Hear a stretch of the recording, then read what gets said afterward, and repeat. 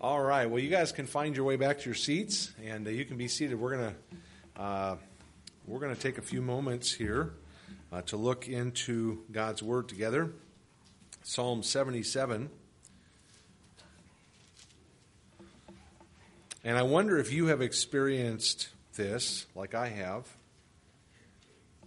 You ever been in that, had a day, or maybe it was more than a day, I don't know, but a time when you just got your thinking out of whack somehow, and you just couldn't get it right. You know? You knew that you weren't thinking properly. You knew that you weren't in the right kind of place of mind, and you weren't where you should be, but you couldn't break out of it. It was like in some sort of a funk, and your mind was just kind of stuck in this rut of thinking that was bad thinking, and you just couldn't kind of get loose of it. You ever been there? And you knew that you were thinking that way and it wasn't good, and you knew that you were responding or speaking wrongly or acting wrongly to people or whatever because that flows out of your thinking, and you knew that, but it's like watching a train wreck. You know, you can't do anything about it, you just watch it and you can't do anything. And that I think is one of those things that we sometimes find ourselves in those kind of situations. And when we try to deal with that, when we try to deal with those difficult situations, and our thinking is clouded and sometimes wrong, it's unbiblical and it's not godly, and we struggle with that, and we want to do what's right, we want to think right, and we want to kind of break out of it, but we don't know how, or maybe what we try to do doesn't seem to work.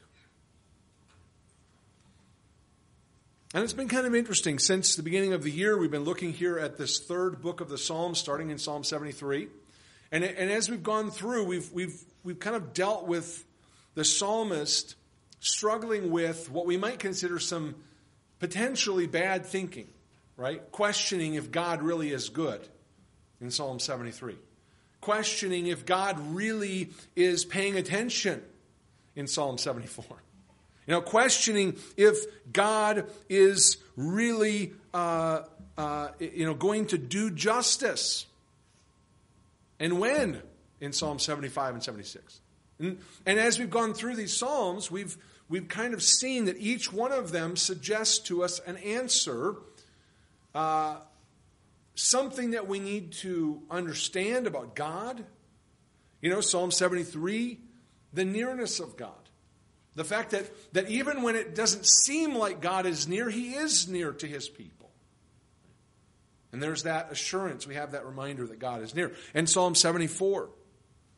The Psalm 74, very important theology for us to understand that God is sovereign. That God in His plan is always being worked out as He has been since the beginning. Psalm 75 tells us again, really declares to us very strongly that God is the judge, that He's the one who determines what is success and failure, that God is the one who makes the ultimate and final judgment. And Psalm 76 reminds us that God judges in His perfect time, at the proper time, that God does these things. And that God in Psalm 76 is this judge who rules over everything, this exalted one, not just in Israel, but over the whole earth. And we have these principles, but here's the thing, right? We know these right things, and we have these right truths that we believe about God. What happens when having the right theology comes up short? What happens when we know all the right things about God? Yes, we know that God is near to His people all the time. We know that to be true, and therefore we know we can pray to God, and we pray. And we know that God is sovereign, and He rules over the world, and He does His will and accomplishes His plan, and we know that. And we know that God is the judge, that He has a plan, that there's going to come a day at the right time when He is going to reach in and take hold of the thread of time and stop it And he's going to break in, and he's going to judge, and he's going to do righteousness, and all of the wicked are going to be put down. I mean, we're reading about this in Jeremiah today. The people of Israel being assured. The people who are left there that hear Jeremiah's message are being assured that Babylon, who has reveled in and has taken pleasure in their ransacking of Israel, that their day is coming. And so we have these assurances from God. Don't worry. The guy who is out there boasting and bragging about how great he is and how nobody can stop him and he's the best and he's the greatest and he always seems to get away with whatever he wants to do and there's no justice, guess what? We know that's not true. We know these things to be true. We have the right belief. We have the right theology. We understand that God is sovereign. God is mighty. God is majestic and powerful and glorious. And we all say amen to those things. But what happens?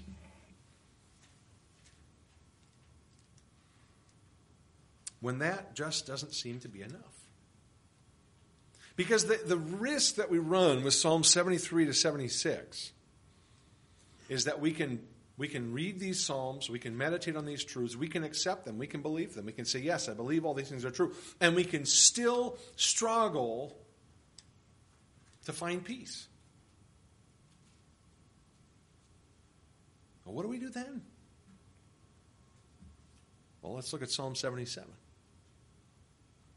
This is another psalm of Asaph. Notice what he says there in the first 3 verses. I cried out to God with my voice. To God with my voice. And he gave ear to me. In the day of my trouble I sought the Lord.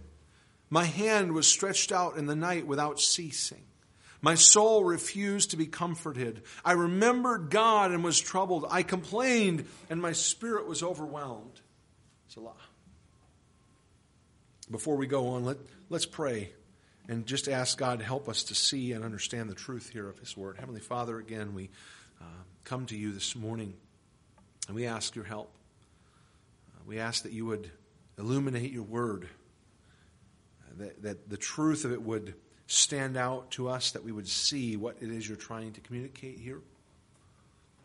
Lord, help us not to get hung up on the details, but help us to see and understand the message that you're trying to drive home to our hearts today.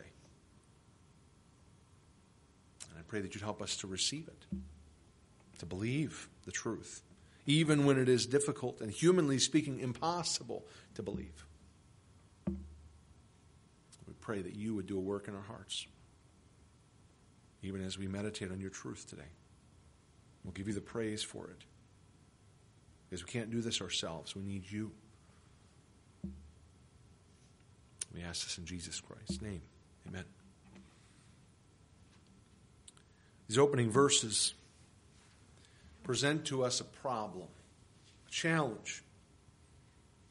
The psalmist here, he says twice in the opening lines, I cried out to God with my voice. It's kind of an interesting thing to say. I mean, what else are you going to cry out with? I cried out with my voice, he says. He's emphasizing the fact here that this is out loud. It's not just in his heart. He's speaking. He's out loud. He's verbalizing to God what his concern is, what his problem is. And he says, I cried out with my voice. And he gave ear to me. That translation there in the last line of verse 1, he gave ear to me, is probably better translated, that he may give ear to me. Because the driving force of this verse, of the psalmist saying, I cried out loud to God so that he would hear me. He's not saying that God doesn't hear us when we pray silently in our hearts.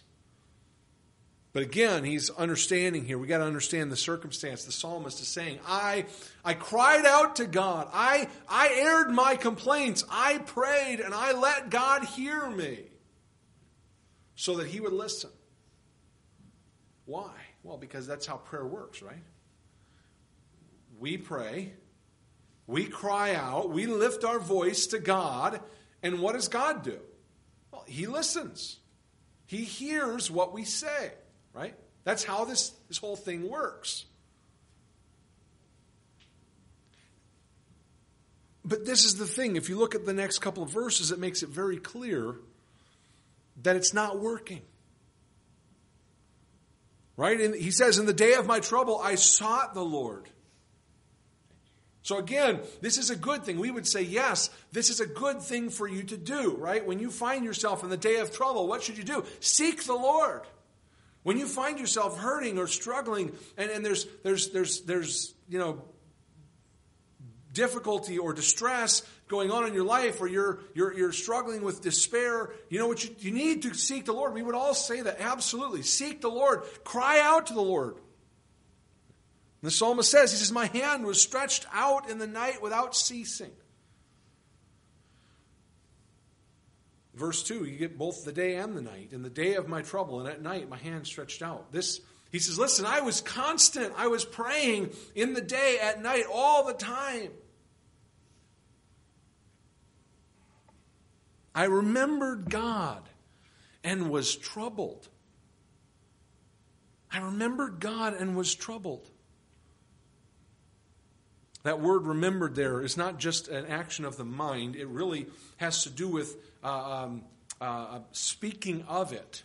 It's calling to mind, but it's through speaking. I spoke to God. I didn't turn away from God. I didn't forget God. I spoke to God. I directed my prayer to God. He said, I was troubled. The end of verse 2, he said, my soul refused to be comforted. That expression of being comforted is the idea of accepting something you can't change. You know, you find peace and comfort because you say, well, this is the way things are. I'm going to accept my circumstances, and I can find some comfort, some rest there, right? I can find some peace in that. But the psalmist says, I couldn't find peace in that. My soul refused that. My inner person refused to be at peace with the circumstances. So he's telling us what's going on here. He's being very open with us. There's some sort of distress. He doesn't tell us what it is. Some sort of distress that he's under. And what does he do? He prays. He cries out to God. He lifts his hands day and night. He's praying to God. He is constantly remembering God. And yet his soul refuses to be at peace. And he is troubled in his spirit. He says, I complained and my spirit was overwhelmed.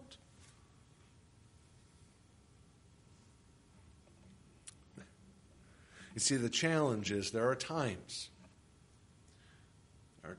when we seek the Lord. Times when we cry out to him, when we pray. We pray hard, and it just doesn't work.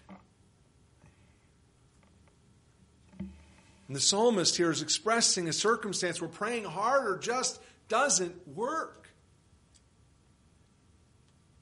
And so he's trying to find some sort of peace. He's trying to find some sort of calmness for his spirit, some sort of comfort for his soul. And he describes praying diligently, praying fervently. And yet, it doesn't work. Maybe you've been there. Maybe you've had that kind of experience before where you have prayed and poured out your heart to God. You've done what worked in the past. You know, it's always worked before. We pray, we give it to the Lord, and we can be at peace. But maybe there's a time when that doesn't work, when it fails to bring peace. Well, what do we do then? Well, notice the psalmist continues in verses 4 through 6. He says, you hold my eyelids open. I'm so troubled that I cannot speak. I have considered the days of old, the years of ancient times. I call to remembrance my song in the night. I meditate within my heart, and my spirit makes diligent search. Here the psalmist's thoughts seem to turn inward. It seems to be considering his relationship to God, the experience that he has of trusting in God, of praising and worshiping God. He talks here about remembering the works, or considering rather the days of old. Talking about not, it's just simply days of old is simply expression referring to what came before. So he's not necessarily saying like ancient times. He's just saying earlier, before this. I'm in this moment of distress and despair, but I'm just, as I stop and I think about before, I think about what my relationship to God was before. I think about the years that have gone before this, that are all in the past now, but the times that were good. Verse 6, he talks about remembering his song. And there were times when I could sing, he says, in the night. There were times when I could sing praise to God in the night. And now all I can do is lift my hands and groan and cry out. And even that doesn't find me any peace.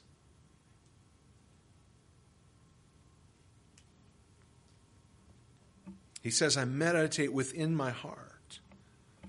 The idea here, again, notice in verse 6, he says, I call to remembrance. It's a similar kind of language to verse 3. And again, it has the same idea. He's speaking with his mouth. This is not quiet. He's murmuring to himself. He's speaking to himself. He's remembering these former times, the former experiences that he had with God. But verse 4 makes it clear that this is also unproductive. He says, you hold my eyelids open. I'm so troubled that I cannot speak. Maybe he's saying that he can't sleep. You hold my eyelids open. One commentator I read said, not that he's not saying here that he can't sleep. He's already determined not to sleep. That was very clear from verse 2, that he has prayed the night through. So it's not that he can't sleep. He's not sleeping. But the issue is that it's as if there's nothing to see, because God isn't doing anything. And he's been praying and he's been pouring out his heart before God. He's been asking God to do something, and then nothing's happening.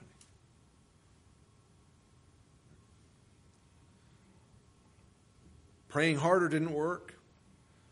Relying on personal experience, that's what we do sometimes. We try to think back about what has God done. We reminisce. We try to think back about the experience that we've had with God. We find here that is also insufficient grounds for faith.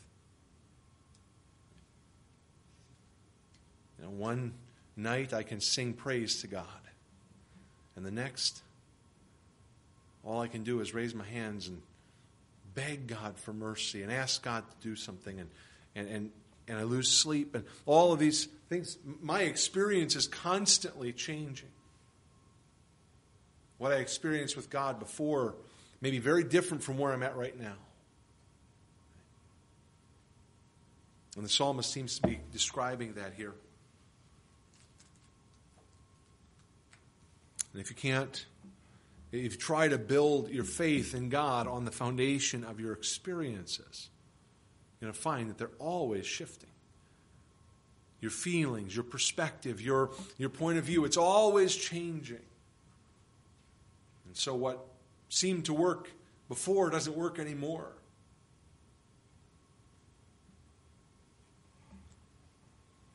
And the psalmist here is describing a circumstance.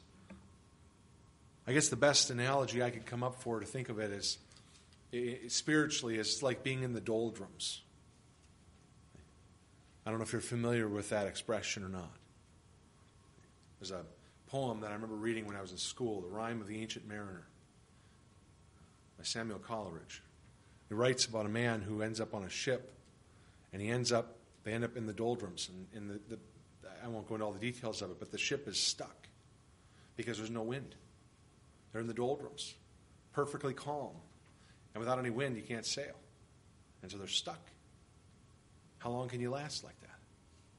Well, the poem kind of ends kind of badly because it doesn't go well for them. But spiritually, there may be times when we can get in those kind of circumstances when it's like we're stuck in the doldrums. There's no wind. There's nothing to move us along, and we feel like we're just stuck there. And we can't break out, and we don't know what to do. And this is what I was saying earlier, is that our thinking can begin to kind of spiral downward. And we know it's not good, and we know it's not right and healthy, but we begin to see these questions that come to our mind, and we don't know how to answer them. Look at what the psalmist says in verse 7 through 9. He says, he asks some questions. Will the Lord cast us off forever? And will he be favorable no more? Has his mercy ceased forever? Has his promise failed forevermore? Has God forgotten to be gracious? Has he in anger shut up his tender mercies? Now, we know the right answer to these questions, don't we? I mean, we could sit down, if I wrote these out on a paper and said, here's a quiz. I'm going to give you a quiz about God. Answer these questions. Will the Lord cast us off forever? What's the answer? No. Will he be favorable no more? That's a weird one to answer. Will he be favorable no more? The answer is no. Has his mercy ceased forever? No. Has his promise, oh, this is important, has his promise failed forevermore? No. Has God forgotten to be gracious? No. Has he in anger shut up his tender mercies? No. We know, but here's the thing, see, we could all get 100% on the quiz. The psalmist could get 100% of the quiz, but he's still crying out to God. He's still troubled. He still can't find peace and rest in his spirit. You see, what's the problem with that? It's what I said at the beginning. You can have right theology. We know the right answers to the questions. And it still comes up short. Because in actual living, in day-to-day life, knowing the right answers about God doesn't always help us. It's not always sufficient to just have the textbook and know the right answers. The psalmist here, he's asking these questions, and if we were to go back in time to when things were good, he could sit down and objectively think about these. Oh, those are easy questions. Of course, we know the answer to them. In fact, they're kind of ridiculous questions.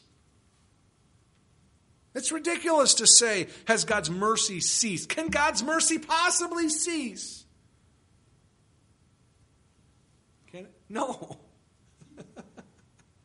No. Are you kidding me? The infinite, eternal, all-merciful God has a store of mercy that is so abundant that we could never exhaust it in a million lifetimes. Has his promise failed? Has his promise failed once? No. So certainly we can't say his promise has failed forevermore. It's never even failed once. I mean, again, the God whose word is truth. We know these things to be true. The psalmist knows these things to be true. But the problem is when we're in that midst of the spiritual doldrums, and those times when we've tried everything, right? We've prayed and we've gone back and we've tried to count our blessings, and we've tried to think about what God has done. We've tried to meditate on our past, and okay, God, you've been faithful before. We know you'll be faithful in the future. And all of those are good things, and we've done all those things, and we still find ourselves in this moment where we're overwhelmed by doubts. The psalmist is describing for us here. These questions are easy to answer when we're not in the middle of distress and despair and spiraling downward in this kind of thinking. But when we're in that moment, when we're in the midst of that kind of stress and trouble, these questions begin to be more difficult. I mean, we know what we're supposed to say. But deep down in our heart of hearts, there may be times where we begin to think, God, have you run out? I mean, have I just asked too much? Have I had to call on you one too many times for forgiveness, for mercy? Have my prayers been just too ambitious? Have I just stretched a little bit too far, more than you were willing to go? I mean, I know your word is true, but it just doesn't seem like it's working. I don't know. And we begin to have these doubts, and they can begin because we're in the midst of this difficult, trying time. And what was so clear to us before is not at this moment. And that's what we're seeing. In this moment of distress, what used to be very clear, questions that were easy to answer, are now difficult. Because deep in our heart of hearts, there's doubt.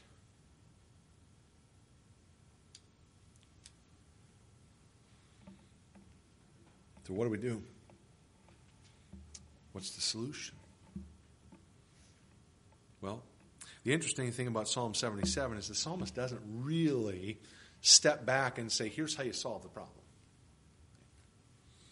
He does show us a personal example, and I think it's helpful. But he doesn't really step back and say, okay, here's your 3 steps, easy solution. Okay. Probably because there is not such a thing. Praying harder doesn't work. I mean, just being more determined that I'm going to just take hold of this and I'm going to just, I'll pray all night if I have to. He's already done that. Trying to think back about your personal experiences with God and building something on top of that didn't work. The doubts are still there. In fact, they're stronger than ever. But look at what he says in verses 10 through 12. And I said, this is my anguish, but I will remember the years of the right hand of the Most High. I will remember the works of the Lord. Surely I will remember your wonders of old. I will also meditate on all your work and talk of your deeds. The psalmist commits himself to something here.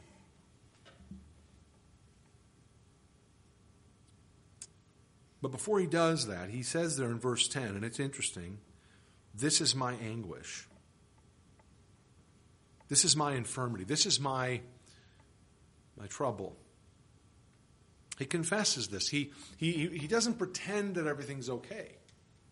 He doesn't pretend that this is normal and healthy and the way that we as believers ought to be on a regular basis. He recognizes this is extraordinary. This is a situation that is not normal. It's not something that should characterize believers as a regular, normal kind of thinking and pattern. I mean, we ought to be able to pray fruitfully. We ought to be able to go to the Lord and pray and find peace in His presence. We ought to be able to do that. That's normal. We ought to be able to reflect on what God has done in our life and be encouraged by that. That's normal. That's good. You should be able to think about what God has done and go, wow, yeah, God has been good to me. But there are times when that doesn't work, when that's not sufficient. And that's what the psalmist is saying. There's something wrong here. But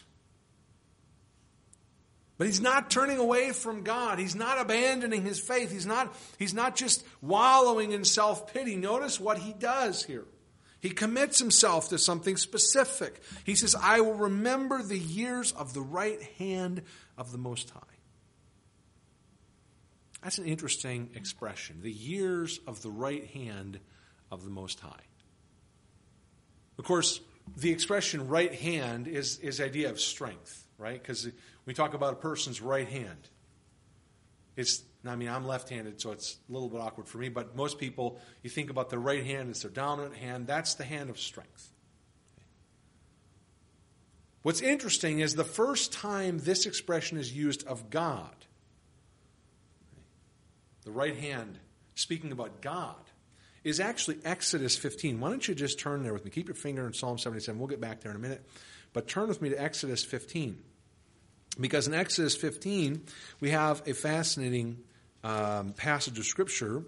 What we have is the song that the children of Israel sang after they had crossed the Red Sea. After they had been able to walk through between the waters that were walled up on either side, walk through on dry ground, After the army of Pharaoh, remember, in their chariots, had ridden down into the sea, expecting to cross and just to take out the Israelites. They were going to capture these people and recapture them. And of course, we know what happened. God caused their chariot wheels to come off, caused them to be mired in the mud at the bottom of the sea, and then they were stuck, and then the water came crashing down on top of them and drowned them and killed them. And God very powerfully and dramatically delivered his people. So much so that 40 years later, when they get to the city of Jericho, Rahab says, the people here are terrified of you because we heard about what happened at the Red Sea. So 40 years later, people are still talking about this. It was so dramatic. But the song that the people of Israel sing is really interesting. They talk about singing, verse 1, I will sing to the Lord, for he has triumphed gloriously. The horse and its rider he has thrown into the sea. The Lord is my strength and song. He has become my salvation. He is my God, and I will praise him, my father's God, and I will exalt him. The Lord is a man of war. The Lord is his name. Pharaoh's chariots and his army he cast into the sea. His chosen captains are also drowned in the Red Sea. The depths have covered them. They sank to the bottom like a stone. And notice verse 6. Your right hand, O Lord, has become glorious in power. This is the first time in the Bible that this term right hand is used of God. And it's speaking about his deliverance of his people at the Red Sea. You can see what it says. Your right hand has become glorious in power. Your right hand, O Yahweh, has dashed the enemy in pieces. And skip down to verse 12. You stretched out your right hand. The earth swallowed them.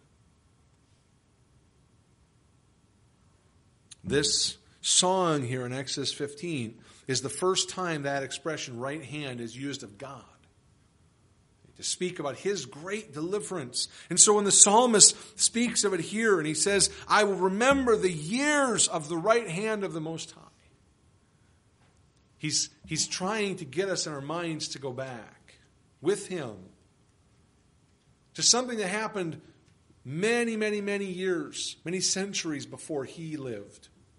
And certainly many centuries before us. And to meditate on and remember what God did in delivering his people at the flood. At the Red Sea. Well, how would the psalmist have known about that? Where would he have discovered this truth about God's mighty and powerful right hand?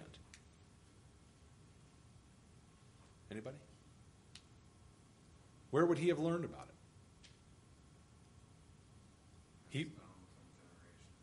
He wasn't there. It was passed down. In what form? In the Scriptures. Right? I mean, the psalmist is saying, I'm in the middle of this time of great distress. I'm praying. I'm reflecting on my own life and experience. And I'm still have these doubts. I can't deal with them. I don't know what to do. So what does he turn his mind to? He turns his mind to Scripture. He turns to meditate on God's Word. Because that's where this record is found. That's what he's talking about here. When he says, I'm going to call to mind, I'm going to remember the years of the right hand of the Most High.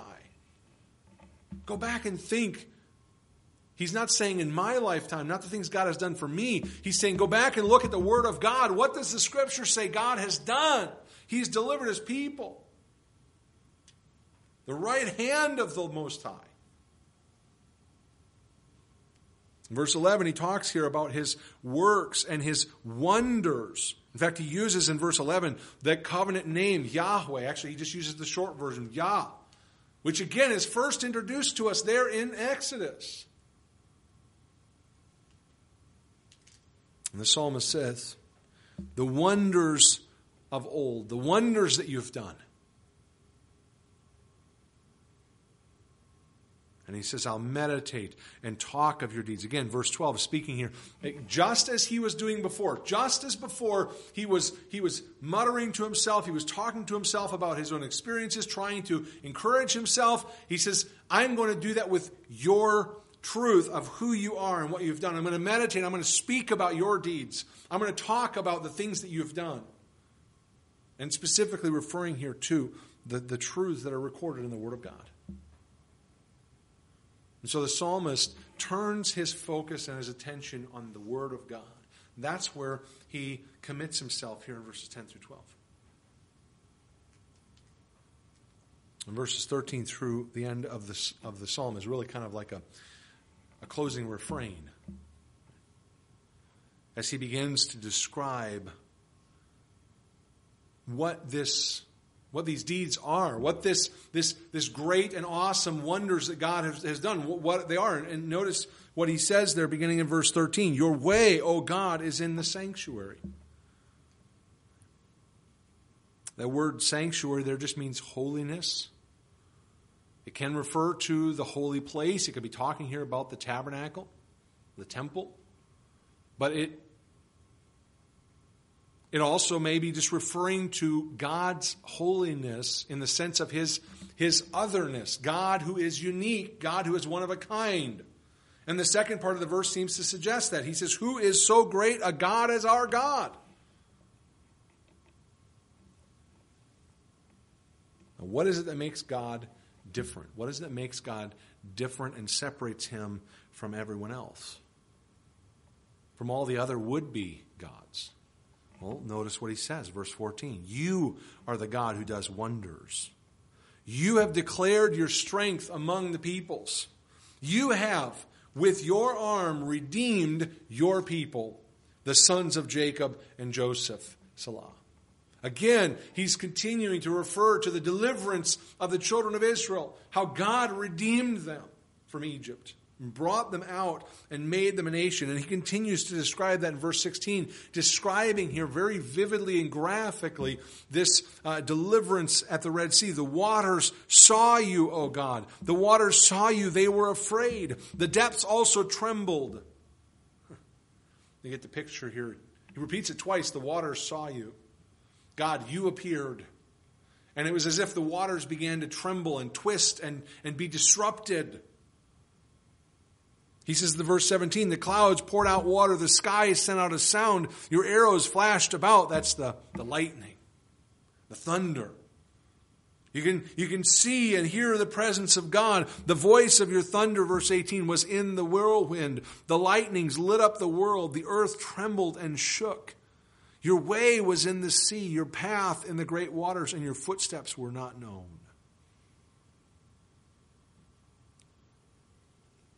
The psalmist here, as he's meditating on the truth of God's word, as he's reflecting and remembering the great, mighty acts of God's deliverance in the past, he's finally found something that is substantial enough. You see, that's the issue. Because praying harder, more personal effort isn't sufficient. Relying on your personal experiences of faith is not sufficient. But then he considers and meditates on the truth of the Word of God. That he finds to be a sufficient foundation. The Word of God tells us how God redeemed his people. Right? That's what the psalmist is saying here. And from his perspective, the redemption that he looks back to is the deliverance from Egypt. God redeemed his people. From our perspective, it's a little bit different. I mean, we can look back to the Exodus, and we should, as we consider the truth of God's redemptive power that was seen. But we have an even greater example to consider, don't we? I mean, just think about this, and there's definitely some similarities. God delivered his people from their enemies by means of the Red Sea. He parted the sea, allowed his people to go, and then rescued them by means of the sea. But it was also by means of the sea that God judged Pharaoh and his armies, wasn't it? Because it was that same sea that God used to destroy the strength of Pharaoh in judgment. And so that same thing was the means of deliverance for his people and of judgment. Well, how great is our God? He's so great that he can use the same means to deliver his people and to judge his enemies. And he didn't do it just once. Because again, there's Jesus Christ, nailed to that cross of wood, hanging there on that hill outside the gate of the city of Jerusalem as people walked by and as people crowded around and mocked and scorned him. There's Jesus Christ bleeding and dying on that cross. And that cross was the means by which God delivered his people. Right? It was the cross that was essential. It was the cross that paid, on the cross that Jesus Christ paid that penalty for our sin that we couldn't pay. But at the same time, Paul talks about this in 1 Corinthians 15. Jesus' death on that cross meant the deliverance of his people, but it also meant the judgment, the destruction of his enemy. Paul talks in 1 Corinthians 15 about the enemy who is death. And he says, death has been defeated.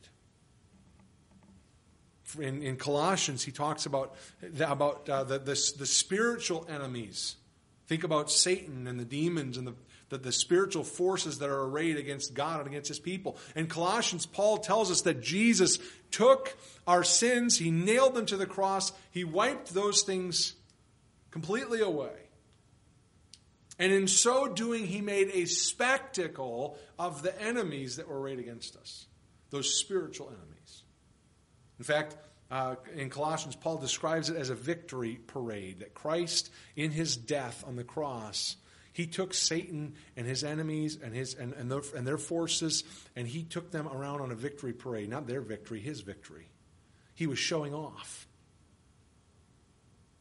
In Colossians, Paul says that Christ disrobed them and then paraded them around. That's the victory over the enemy. And it was the same means as the deliverance of his people. See, this is what God has done. And it doesn't matter how you feel today. It doesn't matter about what your experience is in this moment. What matters is that you have the truth of the Word of God as a secure and stable foundation for faith. See? That's what the psalmist comes back to. And I would submit that's what we need to come back to continually. We need to trust in this God who saves. That's why we meditate on the Word of God. We come back to the truth of the Word of God, and then on that basis we can have faith. You say, well, the Israelites, they trusted God to deliver them from Egypt. God did rescue them through the Red Sea. But you know, it's interesting that their faith in obeying and walking through that Red Sea, trusting that they could get to the other side safely, it didn't mean it was over. I mean, they still had to wander the wilderness. They still had to enter into Canaan. They still had to take the land that God had promised them. They still had to go into a wilderness where there wasn't enough food and there wasn't enough water. And then, because of their sin, and they had to wander for 40 years, they had to get up every day and go out and collect food, trusting that there'd be more tomorrow because it could only take enough for today. And then on the day before the Sabbath, they had to take enough for 2 days, trusting that it would last. The only time it would ever last more than 1 day, it would last 2 days, so they'd have enough for the Sabbath day and the day after. Or I'm sorry, for that day and the Sabbath day. I mean, it wasn't over just because they trusted God. God redeemed them, went through the Red Sea, everything was over and done. It wasn't like that. Any more than it's over the minute we trust in Christ. You see, that's the thing, right? Sometimes we want to believe that all we do is trust in Christ and everything will just kind of work out from there and everything will just kind of be easy. You know, we'll just kind of coast on through to the end and everything will just kind of work out. Like a TV show that everything wraps up in 30 minutes and it's good. No loose ends. Everything's ready to go. That's just not how it works, though, is it?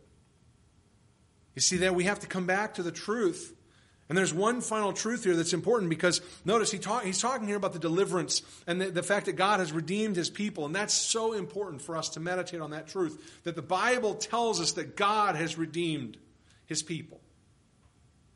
Okay. We can have absolute confidence in that. We can find confidence in that even when nothing else works. But look at the last verse. And this is interesting too. He says, he closes, this is how he closes the psalm. He says, you led your people like a flock by the hand of Moses and Aaron. They were the flock, you were the shepherd, and you led them.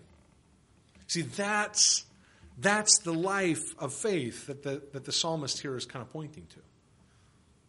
He doesn't come to the end of the psalm and go, oh, I thought about this for a little bit, and then everything was good, and all of a sudden I was like, whew, we're done. Now, what I came to realize is God's word tells me that he has redeemed his people. But God's word also tells me that he's the shepherd, guiding the flock. And here I am, one of the sheep. And that's what this is. He's guiding, I'm following. That's where I'm at today. And so, the resolution, there really isn't one here. The psalmist doesn't come to it and say, okay, now everything's, weight's off my shoulders, I'm good, everything's kind of good to go. But what he's doing is he's gaining this understanding from the truth of the Word of God.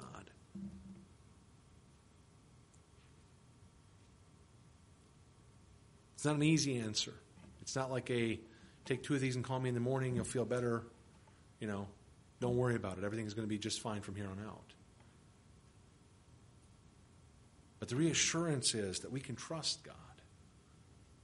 Trust God to redeem his people. Trust God to lead his people, to shepherd his people. God did. He provided for them.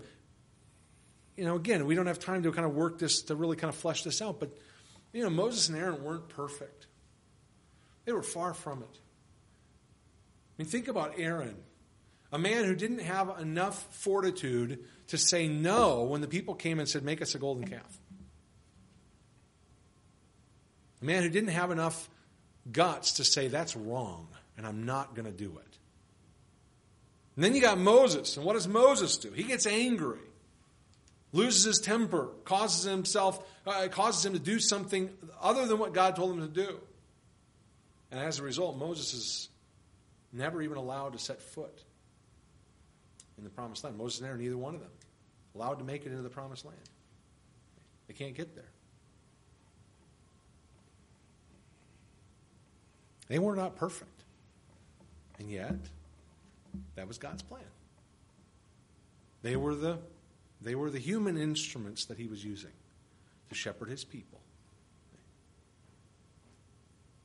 And there is that, if you want to say, a sense of peace, a sense of resolve that comes here in understanding how this plan of God works out. Yeah, we can say God is sovereign. We can say God's working on his plan. We can say there's a plan for judgment. It's coming.